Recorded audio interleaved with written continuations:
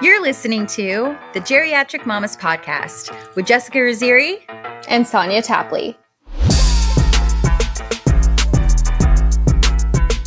Like the level of panic when your cell phone is just stuck on frozen and your computer's frozen and there's nothing. You're just staring at everything. That's what horror movies are from. Hayden has this new thing. Well, it's not really new, but he has this obsession with my cell phone. And so it's like, I feel like it's probably not a good thing. But of course, like, whenever I just like need a fucking minute, I'm like, here's my phone. Fine. Just sit here with my phone, whatever. So I'm literally locked out of my phone on the daily because he's just pressing all this shit. And it's like, sorry, that's the third failed attempt to your login. You're now blocked for 5 minutes or whatever the hell it is. Yeah. So it's like whenever I get my phone back, it's like, and you're locked out. I'm like, that's beautiful. Yeah. I know. One time, because I couldn't afford to do that with my phone, I gave Annabelle my iPad because I didn't need it. She locked me out for 24 hours. What? What do you have to do to get banned for 24 hours? I think she locked me out like 10 or 11 or 12 times in a row. There's this thing I saw, like, I don't know if it was like a TikTok or something, but somebody was showing how to lock the screen so that way the kid can like play. Yeah, you can put, like, Tiffany sent the video and it works on my phone and it doesn't work on Mike's phone. I can't figure it out though. I can't figure out how to do it. What phone do you have? There. It's an iPhone. Is it a 14? I don't know what the fuck it is. Because Mike's phone won't do it. Mike's phone won't do it. Oh, it's an 11 Pro. Okay, I think that's why, because that's what Mike has. I'm not fancy. His won't do it. It's really annoying. So speaking of cell phones and using them as a distraction, so Annabelle still, like, as of a week and a half ago, wasn't like super happy about sitting down at restaurants and just having a calm and peaceful meal with her parents. I mean, she was better than when we were in Dallas and she was running around like a rabid beast, but but we went out for dinner on like Wednesday night and we put the phone in lock the way that we were just talking about. And we put on Daniel Tiger because she's been asking for that. And she sat there and watched it and was pretty much okay the whole time we were eating dinner. And then the next time we went like for lunch on Saturday and she just sat there and didn't need Daniel Tiger. She just had a normal, calm, peaceful lunch. And she ate and was totally fine. And I was just like, are we in the Twilight Zone right now? Did that just happen? We were just so happy and like congratulating her on being such a big girl. And then we went out for like cocktails on a patio where she likes to hang out. And we figured if we had a cocktail, she could have a Shirley Temple and some French fries. And she was the same. She was really good. But there were like a couple of girls that came over, little ones, and just kind of kept her occupied for a little while too. So that was helpful, but she was great. And then we went out for dinner on Sunday and she was great. And I'm like, oh my God, what? She's turning a new leaf. And she just knows it too. She's so proud of herself. She's like, I like to sit here and eat all the food with mom and dad and just chit chat. Oh, that's amazing. That's so good. We haven't gone out to eat in a while since I've gotten back to, have we? Yeah, since we've gotten back to Dallas, we haven't gone out to eat with Hayden. But like, he's just like, he's so fun to take to stores and stuff, especially now that he can sit in the front cart. And like, you know, he's just so good, like going to like restaurants and everything. He's just like, he's at that age where he's just fun. Like everything's just so new and exciting. And, you know, he loves like smiling at people. He's such a little flirt. So I love that. I'm so happy. Yeah. Cause Annabelle was definitely drumming to her own beat for a bit there when it came to restaurants. There was no comprehension that we were trying to sit down and eat food and just be civilized human beings. Well, Hayden has his first black eye. Poor baby. Yeah. And I feel like it's my fault. Like, I feel like such an asshole. I didn't give him the black eye. Let me explain. So he is on the couch, and like up until a few weeks ago, you could like sit him on the couch and he wouldn't go anywhere. He would just sit there. He's chill.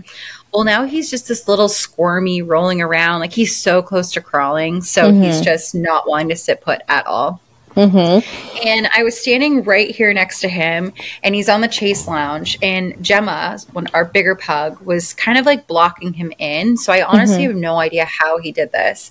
But I'm standing right here, and I'm talking to Adam, and like arms length away, like I'm literally right next to him. And then all of a sudden, next thing I know, they always say like, oh, it looked away for a second, or happened so fast. And it's so cliche, but it's so fucking true. And all of a sudden, next thing I know, he's on the floor. And I think he landed, it was a slow fall, but he landed just right. And I'm pretty sure he landed kind of like this. So, cause he has like a little cut on the bottom of his eye. So I think like his like thumbnail caught the bottom of his eye, and then his other finger like hit the top part. So he has this like, it literally looks like he has like purple eyeshadow on, like it's like above, and then it's like below, and it immediately showed up red. And I'm just like staring at it. I'm like, are you fucking kidding me? And I'm looking at him, and I was like, well, maybe tomorrow it won't look so bad. And he's just like, yeah. No, it's probably going to look worse. I'm like, fuck. And then, of course, today, it just looks worse. He's as happy as can be. Like, you know, I soothed him, acknowledged that, like, I'm sure that was really, scary. And then he had an applesauce, and it was like it never happened. But, of course, I'm the one that's, like, freaking out. And it's, like, obviously, kids get bruises, kids get hurt. But I feel like there's this, like, low-key, unsaid judgment that happens when, like, you see a mother walking by with, like, her baby that has a bruise, especially a black guy. It's like, what the fuck did you do to your child, It's like, I didn't do it. No, I know. Annabelle got a black eye from a mosquito bite last year, and I brought her into my grandmother's house, and my grandmother insta-bawled. Like, tears just started flowing out of her eyes. Like, she didn't even know what happened yet. And I'm like, Nana, she got bit by a mosquito right under her eye, and she was still only a year old, so her skin was very sensitive. And those things happen. Like, they welt up really easily. And I was like, but so do falls. Falls happen. Like, these are things Mike and I are always wondering kind of why people don't talk about that, because there's like the age from like when they start toddling around, like the crawling to toddling, where they're not so sure what they can do and what they can't do, where they usually have about 10 to 15 bruises at any given time. And you are sitting right next to them every time it happens. And Mike's like, why don't people talk about these things? Because it was awful when we were going through that stage. I would cry every single time she hurt herself, and it was a lot. I definitely teared up last night. I felt so bad. And he did that like cry that like I hadn't heard before, because usually all his other cries are because he wants something or he's tired or whatever. This was like definitely that hurt, cry. It was that like long pause where he's like and I'm just like, oh my God. And he just had this big frown on his face. He was just like, I felt so bad. And then he's like, Mom, this applesauce is the best applesauce I've ever had. Thanks so much. Well, it's like, Adam and I, because like Adam's like, he's like, well, he's kind of feeding off of your reaction. And I'm sure he was, but at the same time, I'm like, yeah, but it also clearly fucking hurt him too. Like, I don't think that's all just me. Like, it hurt him. And I was reading somewhere that, when kids fall, when kids get hurt or something happens and it scares them, it's like our instant reaction is to be like, you're okay, you're fine, or whatever, to try to get them to like be okay. But I was reading that it's like in doing that, it's kind of confusing to them because they're like, but that was really scary, So it's like, take a minute, acknowledge like, hey, I'm sure that was so scary for you. That would have scared me too. But listen, you're okay. I'm here. You're going to be okay, And so like, but it's like, it's one thing to do that when they're older and they can understand. He's a baby. He doesn't really know what the fuck I'm saying. And so I was trying to do that, but I think like I probably was making it worse because I was like extra coddling. Like, I know that was scary, I'm sure. And then Adam's just like, well, he's going to cry more when you're doing that. And he's not wrong. So it's like to find that balance, it's like, just trying to do my fucking best. Okay. Right. I don't know what I'm supposed to do. So hard. I think the majority of Mike and my arguments for the last 2 years has been because of those things. And I'm like, listen, when my baby is scream crying because she legit just hurt herself, I don't exactly in that moment have the self-control to not be super worried. And Yeah. but I do the same thing. I feel like we read the same article because I 100% want her to know, like, not be told it's okay. Right. First. Like, you had a right to react that way. I'm sure that was really scary. You know, let's give a minute to, like, feel that. And then, like, let's try to make ourselves feel better. Right. Clearly, this is something we could talk about for days. So maybe. I know. Maybe we'll just quickly change the episode to bruises. Bumps and bruises. Today's episode is actually about postpartum stories. So you and I are going to go through our postpartum stories. We've got a lot to share, so I'm kind of excited to get into it. What do you say? I am too, because like when I was asking people, like, you know, I was truly trying to figure out what to expect, and I feel like there was like a big gap from the time that like you're wheeled back into the hospital room to the time that like you're at home. It's like everybody just automatically like jumps to like what happens at home and like the sleepless nights and this and that, and it's like all of that is important, obviously, and I needed to know that, but I feel like there was just so much that happened in between there. And then it's not just baby, right? Like my body went through some weird shit that I wasn't prepared for, too. So I think, you know, just kind of getting it all out there, and everybody's experience is obviously a little different, but I think just kind of like, I don't know, just hearing these stories and just kind of, I don't know what I'm trying to say. Yeah, no, I think it's helpful to hear from the time that you're wheeled back in the room after having a C-section, because both of us had C-sections. So yours, though, was like, I mean... yeah.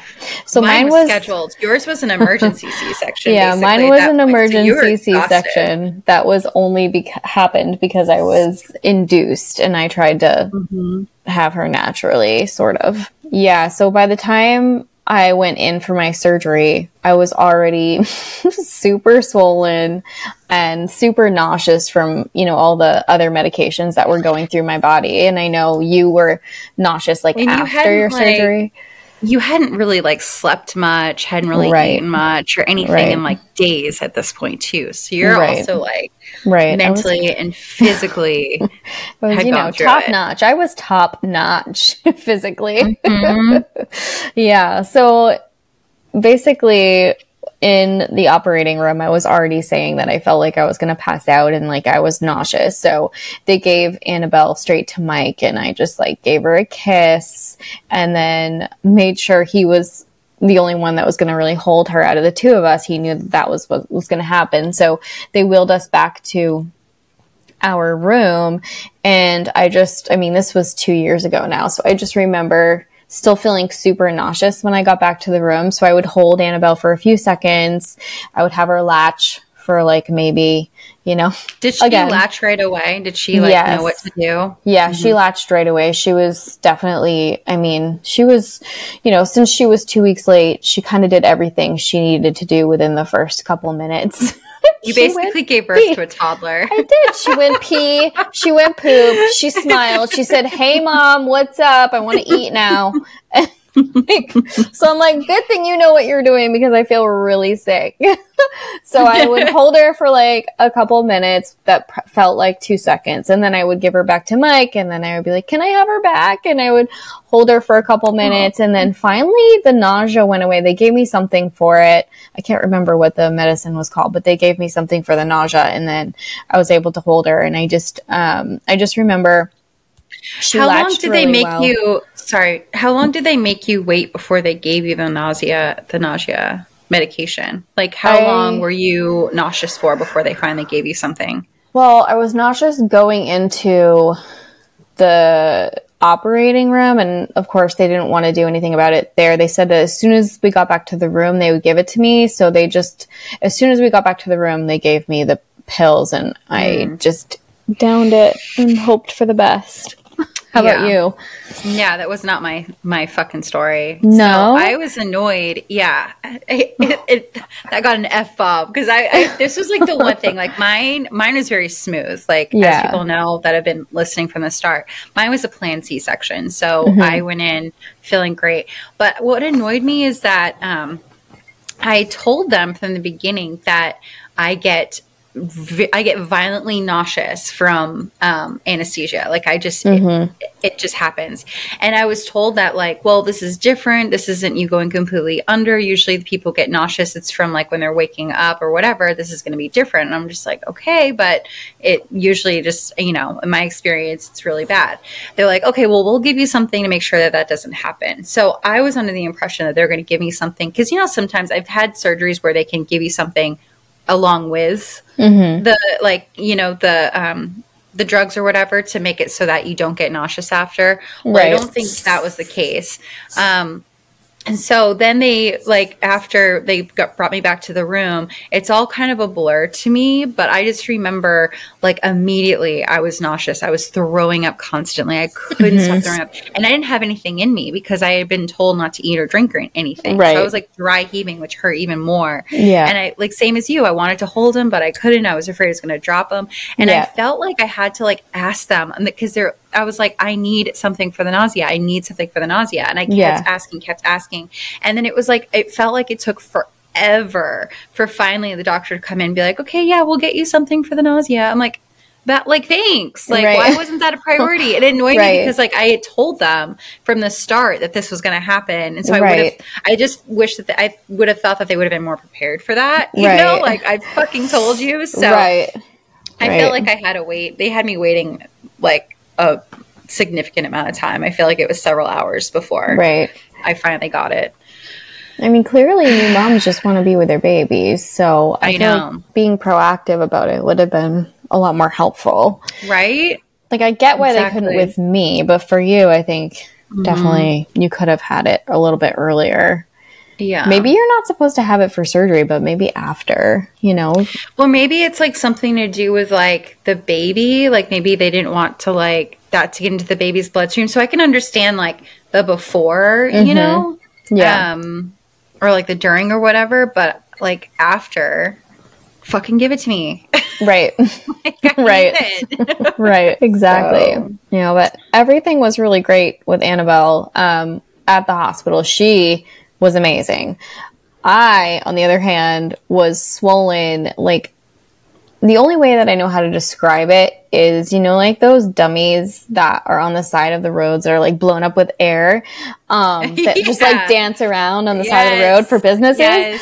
That's what my body was like, except for instead of air, it was just full of water. I was jiggling. My legs were the size of my torso. In terms of I had width. no knees. I had no knees and no ankles. Like it was just like one giant tree trunk from like my thigh all the way down to my feet. It was awful. It was unlike anything I've ever experienced physically in my life. I would just look down at my legs and not even believe that those were mine. And the nurses would come in and just like, oh yeah, no, I mean, that's totally normal. You are pretty swollen, but that's totally normal. Yeah. And at that point, like, sometimes I just wanted to go into the next room over and check the other person's legs to see if it was really normal. Like, is this for real? Yeah, I had really bad swelling leading up, and like one thing that I had also got was I'm probably going to say this incorrectly, but it was like plantar fasciitis or something like that. It's like underneath your foot. It kind of affects like the heel and like the bottom of your foot. It feels like you're walking on like the nerves or the muscles in your feet are like rubber bands and they're gonna like snap like as you're walking. They hurt so bad. And so that was like something that like really was like really painful, along with like the carpal tunnel. And then right after I had Hayden, I don't know if it was like all the pain meds that I was on or whatever, but I was still swollen. But I remember getting up to like go to the bathroom and I was like, oh, my feet don't hurt. Like it was like just crazy how it was like amazing. Right away. Yeah. Yeah. But now that I think about it, I was like, I'm wondering if it was the pain meds that I was on made it so it didn't hurt. But I just remember that was like, oh yes, finally I can walk. Right. Yeah, maybe it was. But Now, did you take the good pain medicine or did you take the Tylenol and ibuprofen? Oh, I fucking took the good shit. You told me. You're like, don't try to be a hero. Just take the good stuff. Right. I took the good stuff. Good. I tried to be a hero, and that's why I told you not to do it, because as soon as I got home from the hospital and I was walking around our house and, trying to take care of the baby and myself and everything, the Tylenol and ibuprofen were just not cutting it anymore. In fact, less than 24 hours after leaving the hospital, I called the doctor's office bawling my eyes out saying I should have followed your advice and taken whatever it is that they give you that's stronger.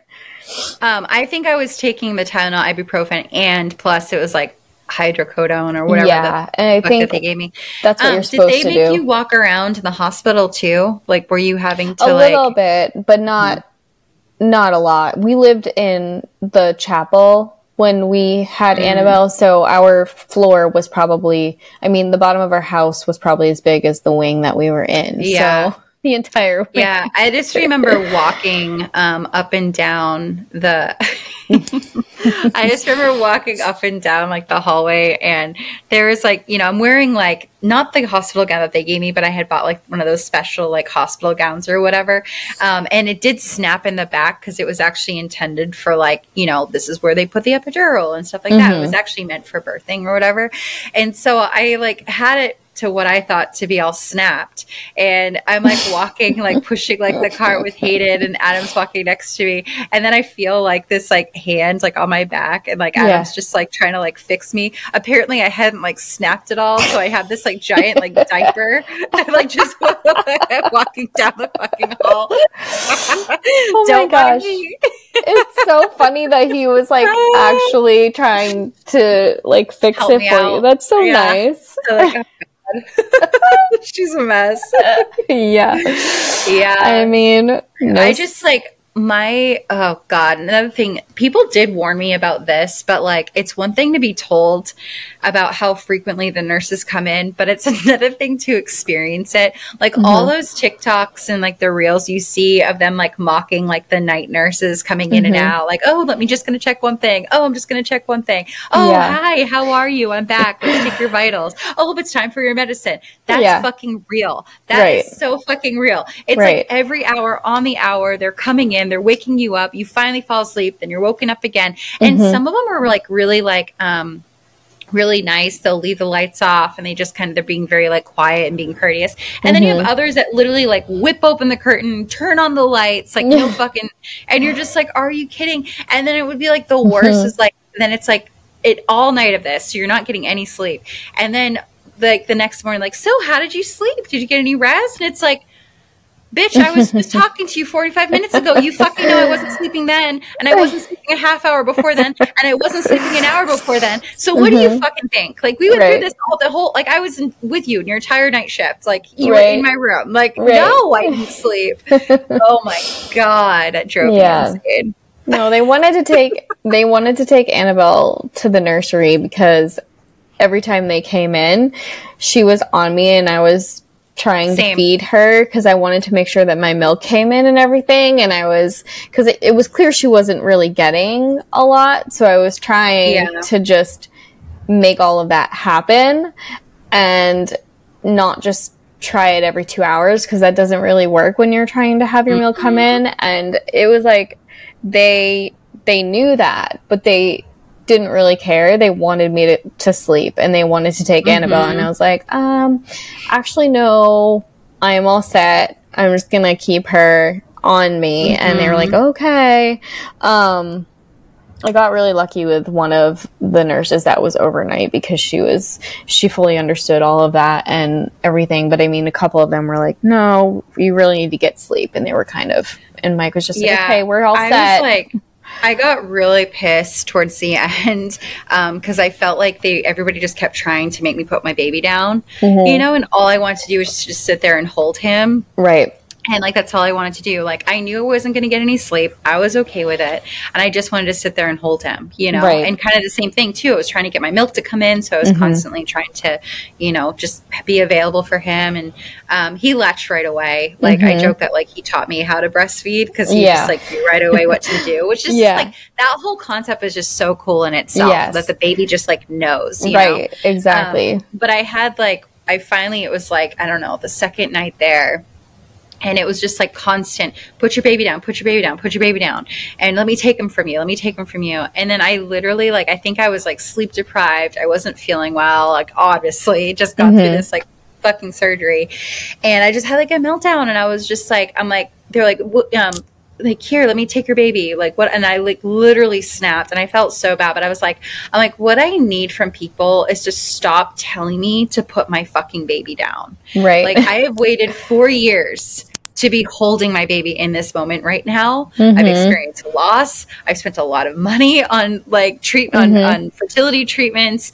I'm finally here. This is my moment. This is my time. And all I want to do is hold my baby, and all I keep being told is to put my baby down. And I do not want to do that. So what's helpful for me is to not fucking tell me to put my baby down. Like, I'm going to hold my baby. Leave me alone.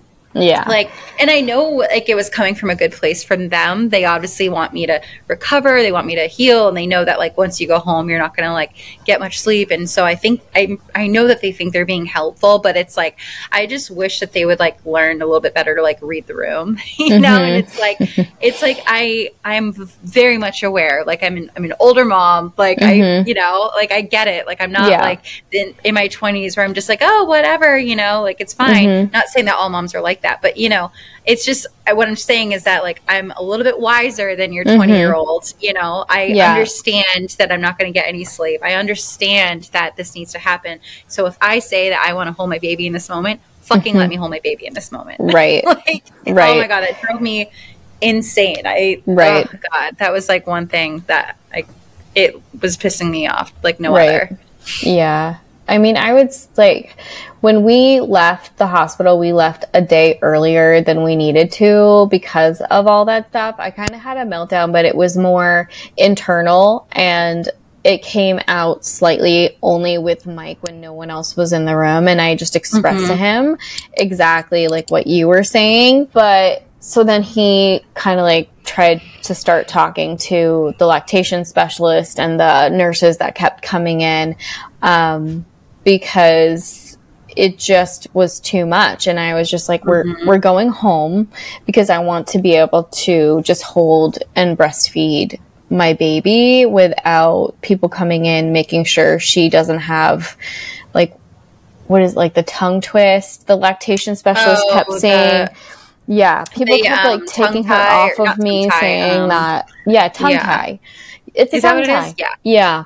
So the lactation specialist thought she had a tongue tie for some reason, and she just basically kept saying that she's not getting anything and all this stuff. And I could feel that she was getting something by the time we left.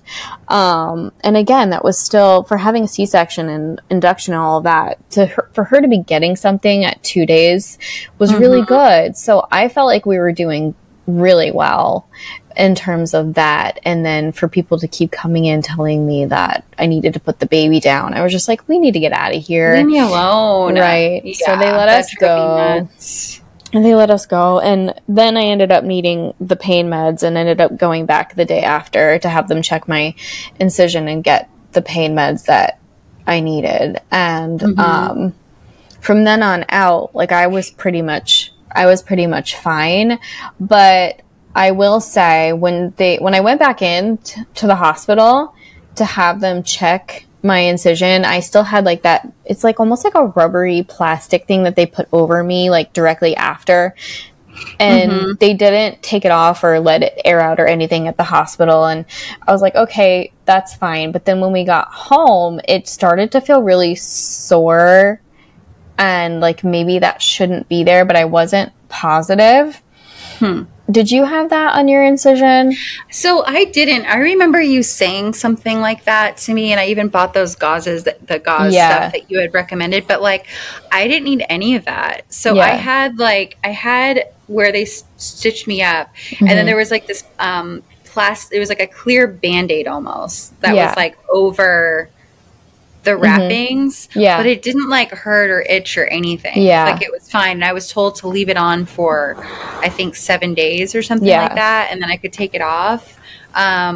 But yeah, I didn't have any issues with it, and it wasn't irritating, and I didn't touch it. So it's so crazy because the doctor that I saw when I went back in for pain medicine took it off and told me I needed to air it out. So I think that was kind of an indication that that rubber wasn't necessarily helping anything, and it was getting hot under there.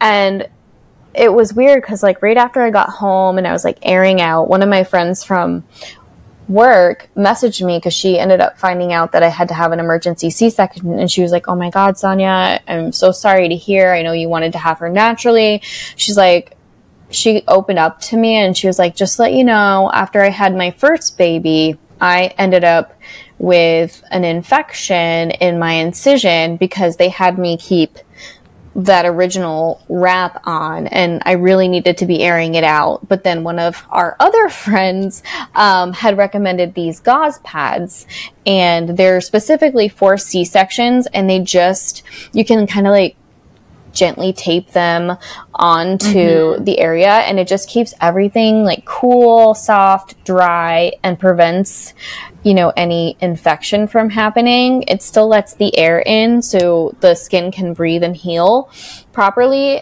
But she basically just like got those in the mail to me as fast as possible, and it was amazing. So good to have. So I think it sounds like you might have had like some kind of infection. Yeah, it was because I didn't have any irritation. Or anything. I didn't feel anything. In fact, I remember when I had the green light to take the bandage off, like I felt weird taking it off, but yeah, I didn't have any issues with it whatsoever. That's good. We were in the hospital for, I want to say 3 days. We probably could have gone home a little earlier, but we were kind of like, we joked that we were like running away from jaundice because his levels were like right on the verge where it was like, it might be jaundice, but might not. And so we were thinking we had a supplement with a little bit of formula, but then like my milk came in finally. And then like, we were literally like, our lactation specialist was amazing. She stayed up with me like all night one night, and we were literally just like pumping and really trying to get my milk to flow, and then it finally did. And so we were able to give him some, and I was like, I'm not against giving him formula. Like, it's fine. We can give him some formula. Like, I wasn't about to put that pressure on myself, let's give him what he needs first and foremost. It's fine. And so I think we gave him a little bit of formula. So we were kind of doing a combination of formula, supplementing with formula, and what I was able to have come through. And it was like that next morning was like a deciding factor if we can go or not. And he went to check his levels again, and he came back and he was fine. He was in the clear. We're like, yay. But it was like that night he was right on the verge, the borderline of it. We're just like, oh my God. I'm like, I just want to fucking go. Right. My God. So when we got home for Annabelle, we also started supplementing with formula just to make sure that when we brought her in for her next appointment, she was gaining the weight that would make everyone feel comfortable. Because I was comfortable. I knew that at first babies do lose a little bit of weight because they're waiting for that breast milk to come in. But I mean, she weighed 7 pounds 14 ounces and she was 19 inches, so she was a little chunky. She had the rolls. So I knew she was for sure gonna drop some of that, but it wasn't gonna be an issue for her long term. And so we did supplement, but it was mainly just to make sure that she wasn't dropping too much, and then the doctor getting worried when we brought her in for her appointments. And then we experienced some colic symptoms because, her tummy was made for the amount of milk she would get from breast milk, not like the constant feeds of 2 ounces. And then like the bubbles from just quickly making the bottle and all that. So we experienced some serious colic the first couple of days of being home. And so instead of sleeping when the baby was sleeping, Mike and I would just be holding her and Googling how to help a baby with colic. And we learned all of these things that just were so helpful. What is colic? It's when the baby is colic has the same as gas? Yes, Or is it it's different? gas. It's gas from just ingesting bubbles, and a lot of people don't realize it's from ingesting. Yeah, Hayden had. So then Hayden, I guess, was colicky too. He had like really bad gas pains. Yeah, and they just like tighten up, and they get so upset. That's what he like. It was like the first. My God, it's like all a blur. But I think it was like the first 6 weeks of his life. It was just all. It was a lot of tears were shed. Like he was just so upset, and I could tell it's because he was uncomfortable and he was in pain, and it was just like all gas. Right. Yeah. Poor little baby.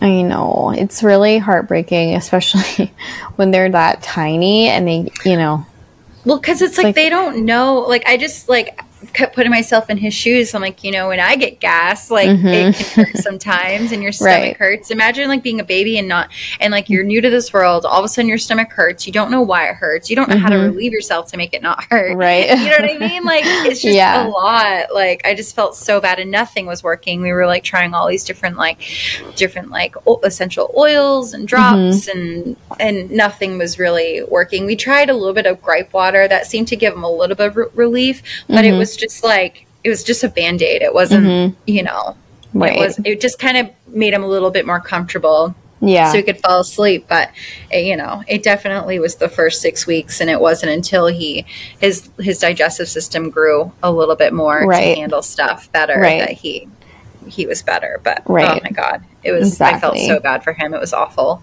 Yeah.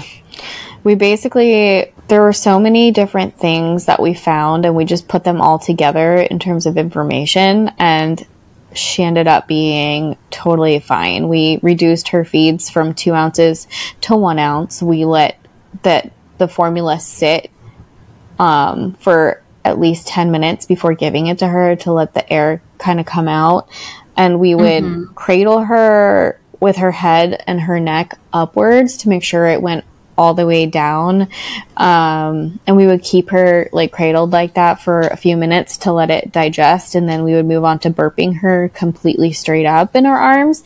And we would just make sure we didn't lay her down for a while, just making sure everything like was, working through the system, and trying to remember if there was anything else. I think that was really it. Just mainly making sure we didn't get too many air bubbles in there. We weren't feeding her so much that her body couldn't handle it, and keeping her upright to keep everything down. And that was just a miracle because it was just instant relief for her. It never really happened again after we put all of those things together. And if we did accidentally forget one step like a couple times because we were tired or busy or doing too many things at once, then we would notice a little bit of it coming back. So we knew that all of the steps we were taking was working for her.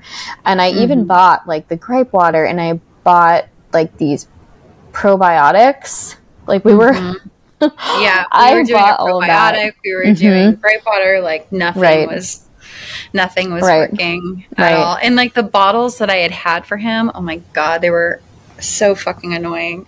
Why? If we end up having baby number 2, I'm doing completely different bottles, but they were the Nano Babe bottles, and they're literally shaped like a fucking boob.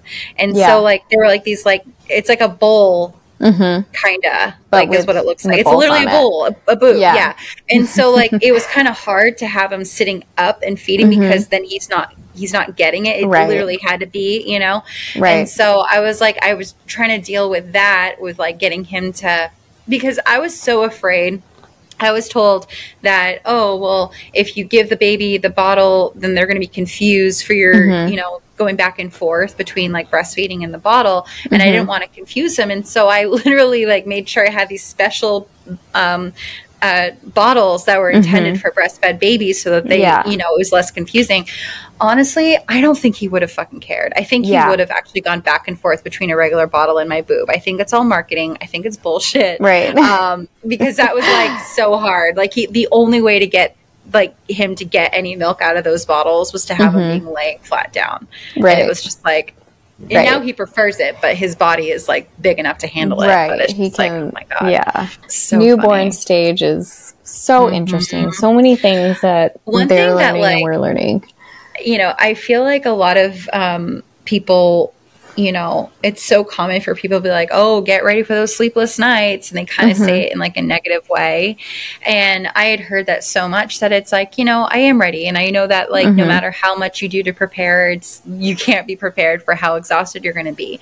But what people don't really talk about is like,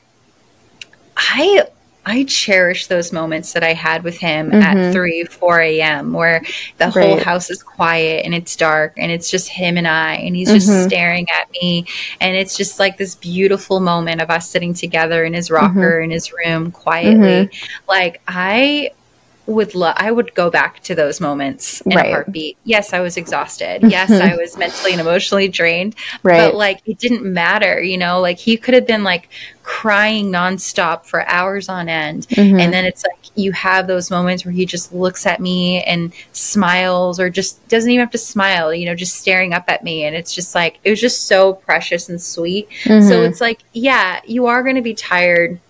It is going to be exhausting. It is going to take a toll on your body. But I hate that often overshadows how beautiful those moments are too. Right. Because it's like, I literally tried soaking up every single one of those moments, because I'm like, I don't want to look back and be like, oh my God, I was exhausted. I want to look back and like remember, but how sweet that was, So, so that's just like, if I could give any advice to anybody out there, or not really advice, but just like letting them know, yeah, it's going to be hard.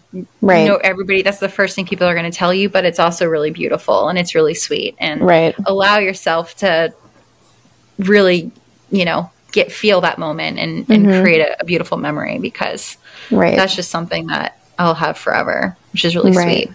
Exactly. Yeah. And I loved when, at first, I think a lot of parents and grandparents are kind of annoyed by like when babies can only fall asleep when they're on one of their parents.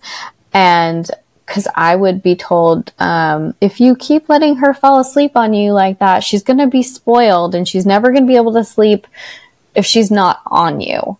And I was doing the attachment parenting style. I know we talked about that in the parenting style episode. And so for me, I didn't really mind that she was sleeping on me, because I knew that wouldn't last forever. And if it did, I actually didn't care, like whatever. Right. But I really cherished that she felt most comfortable when she was on me sleeping.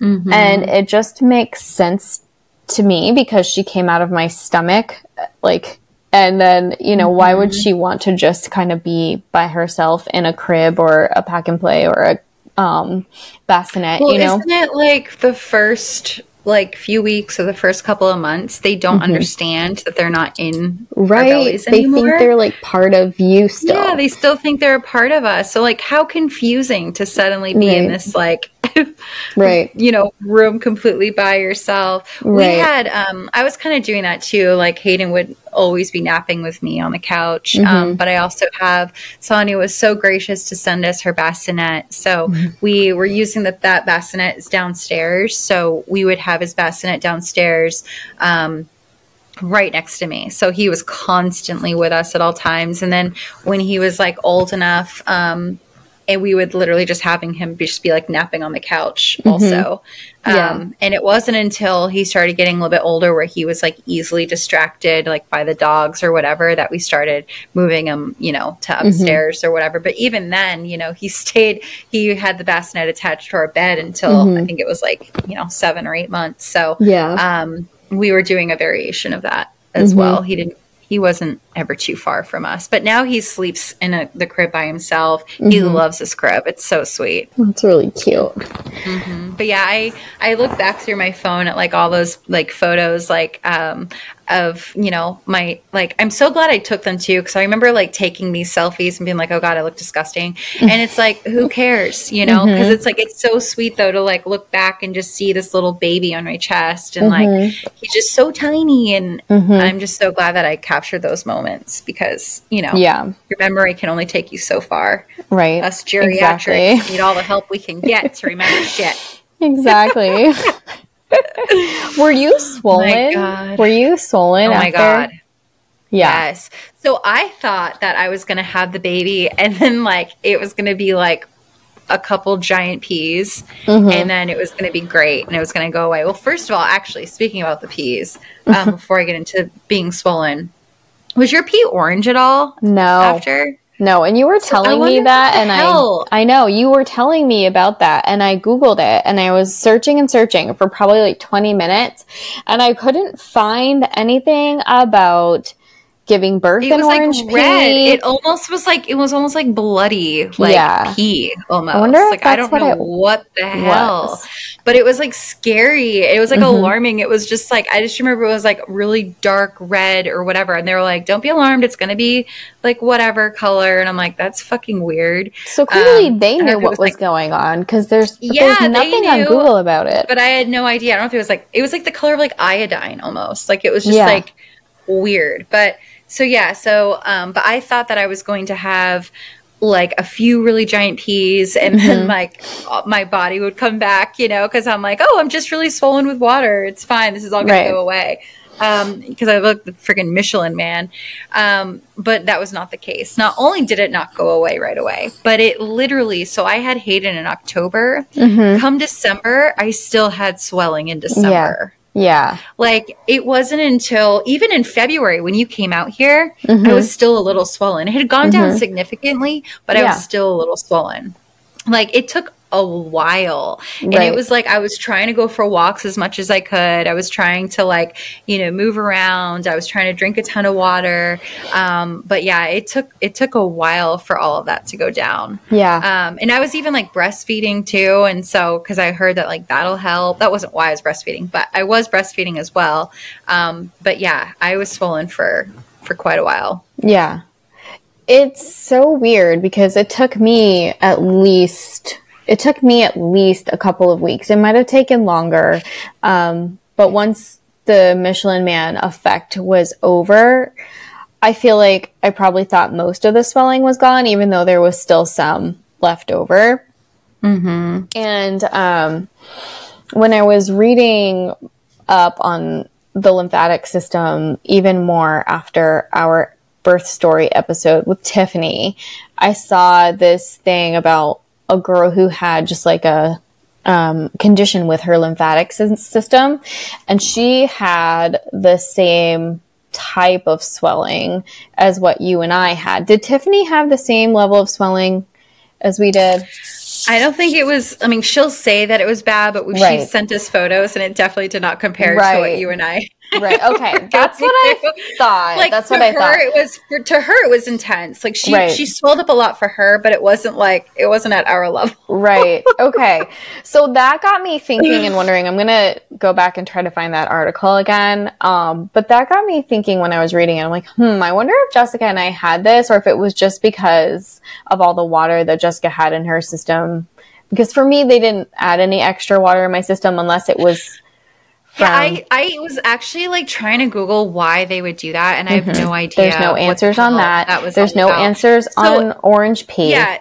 So to kind of like tell people what we're talking about with the water. So Adam describes this better because obviously he watched them do it. So while I was on the operating table, I'm all opened up, and this is before they sewed me back together. He described it as they took like this metal pot and they filled it with a bunch of water, and then they just literally came over to my body and dumped this whole pot of water into me, like into my open wound in my stomach.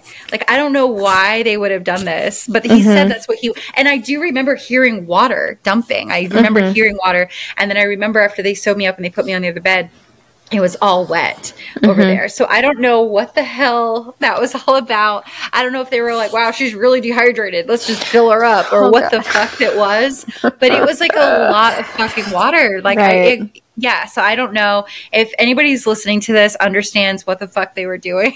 Right. Please write in and tell us, because I have no idea what that was all about. Right. I don't either. I don't get it. I don't know. It but that just makes me like so queasy because I get queasy over things like that. Yeah.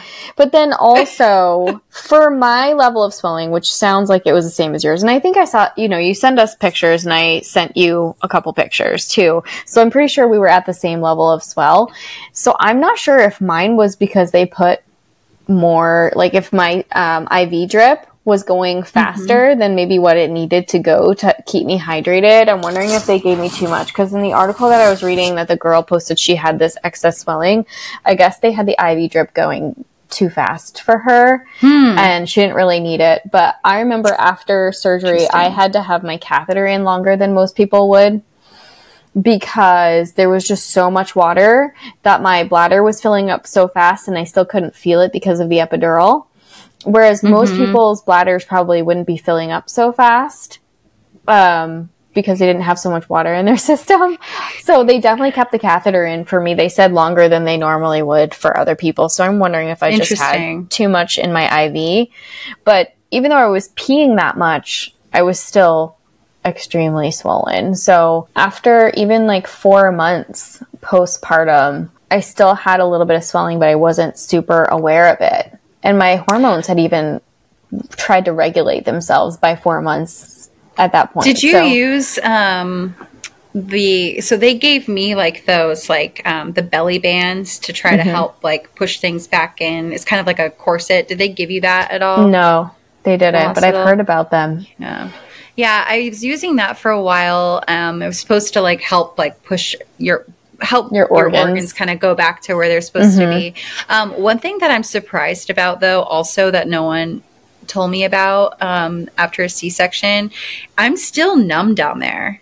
Like I still have I still have like my baby pooch, which I'm like waiting to go away one day. But I haven't done anything to make it go away. I'm just hoping that it just goes away. But it's all numb. It's like numb. Like I feel it, but it still feels kind of like there's some parts of the skin in there that's just like a numb feeling. Right. You're over 2 years out. Is yours still numb? Did that happen? No, but it did last for a really, really long time. So it probably lasted for at least 9 months. And I would say, yeah, because I'm on 10 months and it's still right. Still I don't numb. remember when the numbness went away, but I thought I would always. It's just weird. Yeah, it's a really weird feeling. Right. Like I just like grab my like chub and it's like I sort of feel myself grabbing it, but like not really. And I'm just like, will this ever go away? Feeling so weird. It's so weird. Yeah, the Chronicles of a C-section mom. My God. I know. So many things. It's like on one hand, obviously, like the recovery from a C-section is a lot because, they're cutting through 6 layers to get the baby out. And it's a pretty actually intense surgery when you really think about it. They actually take the uterus out of the body. And like she was like, oh my God, that was another thing too. My OB was telling me that my uterus was really tired. And because the way that Hayden was pushing on my uterus, like it was just really like exhausted is how she said that it wasn't contracting. And she had to literally massage my uterus with her hands before putting it back in to get it to like contract again on its own. Cause it just wasn't contracting. Wow. I'm like, ew, first of all, what the fuck? Right. Yeah, so it's just so gross though, but it's like such a crazy it's gross, but it's also like such a crazy like phenomenon, that they're able to do this. Like literally, I'm gonna take part of this woman out of her body, and like it's just crazy. But it's like I share all that to say, like even though going through all of that, like the thought of like waiting for my hoo-ha to heal and having like, like stitches in my vagina, like because it ripped open to my asshole. Could you fucking imagine? No. I feel like I would rather deal with my hoo-ha being great and just having like a giant hole in my stomach. Right. Sorry.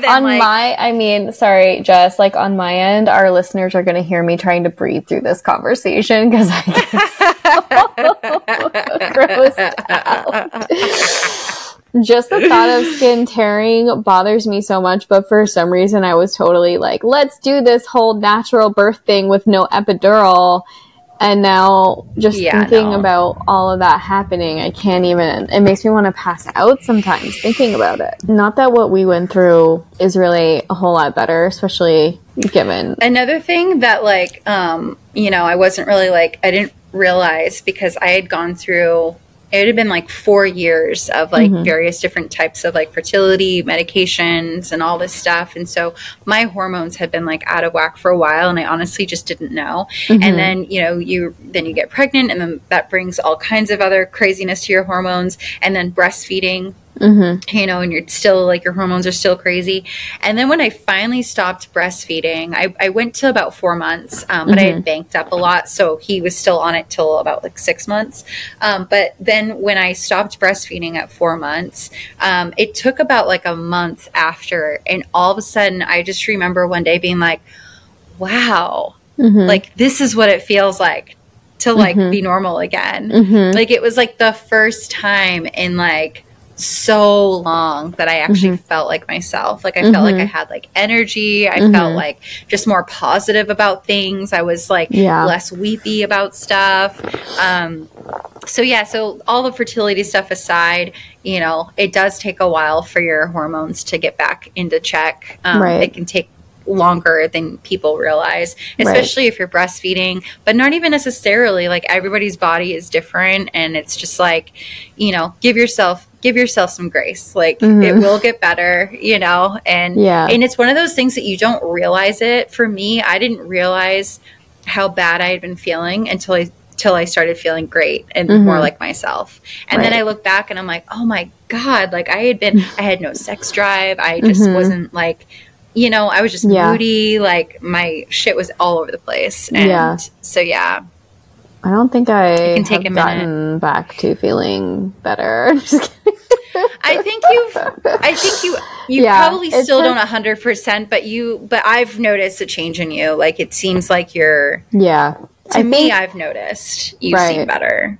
I think it's like, it goes in waves. I think like just like monthly for me, my hormones are still on such huge ups and downs that I know now when I'm going to have like a down and when I'm going to have an up, because I've kind of been doing a lot of research on how the cycles affect the mood. And by cycle, I mean our menstrual cycle. So I've been kind of just trying to schedule my life and my conversations as much as possible around that. I mean, not literally, but just kind of giving myself grace in terms of how my hormones are going to be, because you can't control your hormones. Even when you're on birth control as a form of like hormone control, you're not really controlling them. So I think just kind of knowing where I'm going to be at certain times of month, like mentally has helped. It's gotten rid of a lot of, I don't know, like just, I don't know what I would call it. 'Cause I think I didn't have postpartum depression. I had some I'm just laughing because I'm like, well, I haven't gotten any rage texts from you. Now after sorry, didn't mean to out you. Right. No, it's fine. But I think you've been doing a lot better. Thanks so much. I know Jess would get rage texts for herself personally and also for other people. So it's okay. That's not to say other people didn't get rage texts for themselves. So you weren't the only one, I promise. Listen, you know what though? Like, isn't it that true that you lash out on the people closest to you because you feel the most comfortable with them? And that's exactly what happened. It just means that you're comfortable with me. You look at me as like a sister, and so I can. So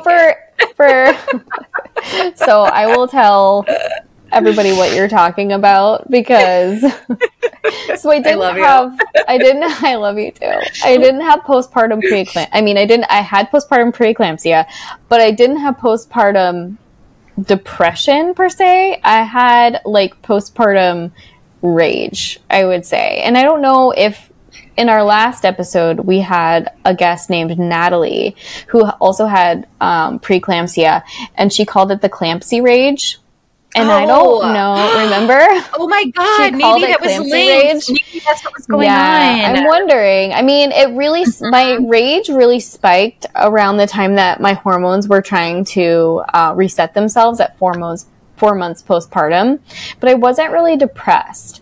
If I was depressed, it was coming out in the form of rage. So I don't know if that's a thing, but I think that's like, sorry to interrupt, but I think that's something really good to bring up, because I think a lot of times people associate postpartum side effects with like depression, and they assume that like, oh, well, I'm not depressed, so I'm not feeling any postpartum symptoms. And it's like, there's so much more. Depression is just one of the things that could happen, but there's so many other things that come along with it. Like your hormones can do some like pretty crazy fucking things to you. Right.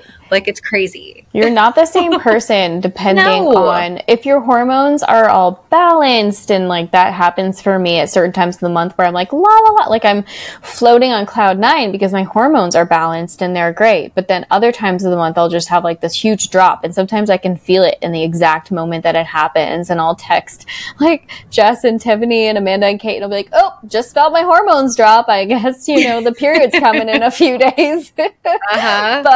And that also is kind of like a subtle warning, like, hey, I don't know, but a rage text could come through sometime next couple of days. But I was thinking about this, and if I was going to talk about like any of the exact examples of like rage, but I think like one thing, I would get so sensitive if like people didn't text to check in on me postpartum. I was lucky in that my the company that I am working for, or was working for, had 6 months. What is it called? Maternity leave. Yes. Yeah. So the company I was working for had 6 months of maternity leave, and that was amazing. But also I was by myself with the baby for 6 months, and everyone else in my life was working, because they don't just have 6 months of vacation time, which it's not vacation. You're taking care of your child. Yeah. You're very busy.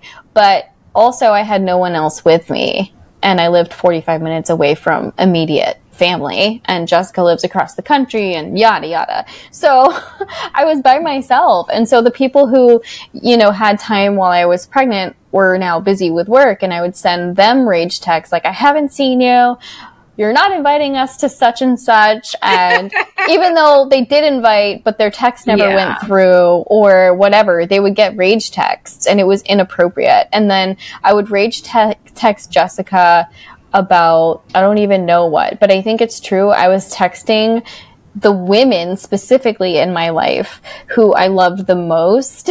Yeah. And like, if my grandmother wasn't getting a text, it's because she's 80 something. I won't share exactly how old. I spared her knowing how old she was, but that doesn't mean that when we were in person, she wasn't getting an earful. Right, because sometimes she would get an earful because I would be scared she was going to do something that would hurt herself or something, and I would get really mad at her about it. But that was the only time she would get my rage, and it wasn't in a text. But I would rage at the people who I love the most, and it was just my hormones taking over. And in those times, I wish I knew what I knew now, because I just would take a moment and not say a word.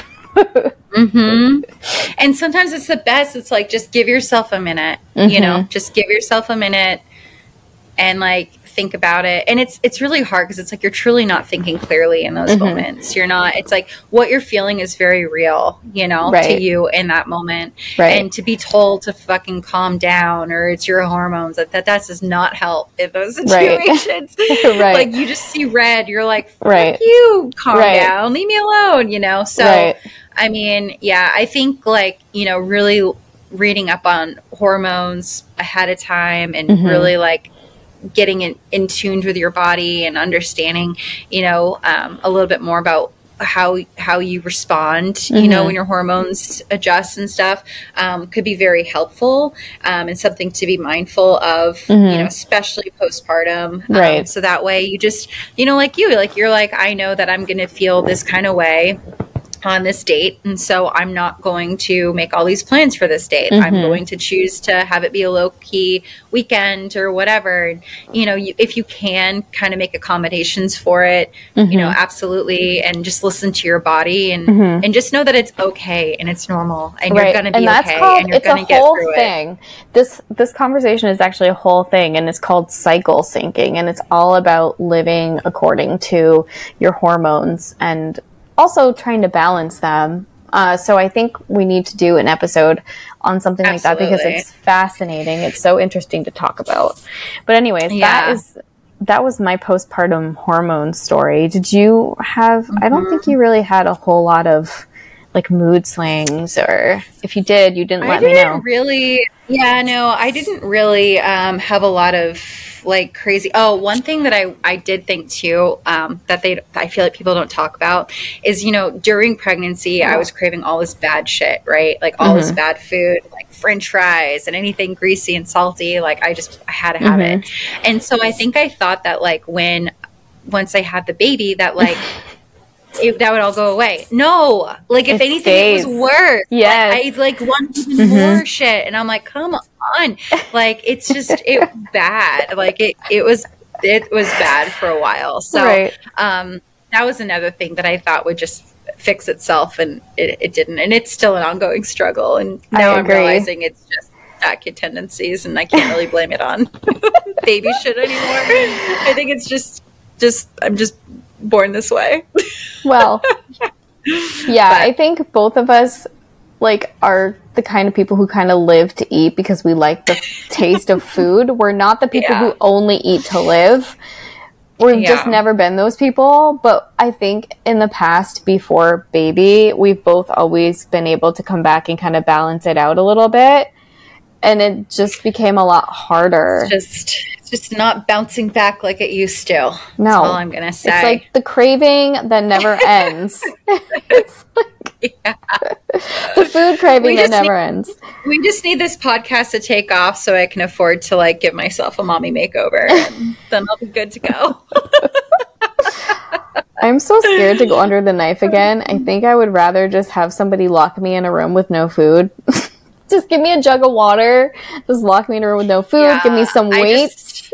Give me some. But if you go to sleep though, it's like eat what you want, have them put you to sleep, and then when you wake up, like you have this banging body, and you're great. Versus like you're in a room with a jug of water, and like you were living through that, and like you're alive for it. You're awake to experience it. But you're having to experience it, and you know it sucks. Whereas like if you're asleep, like just fucking cut out what you need to cut out. Let's just maybe I'll fly to Dallas so we can do the mommy makeover together, and I don't have to go through it by myself. So good.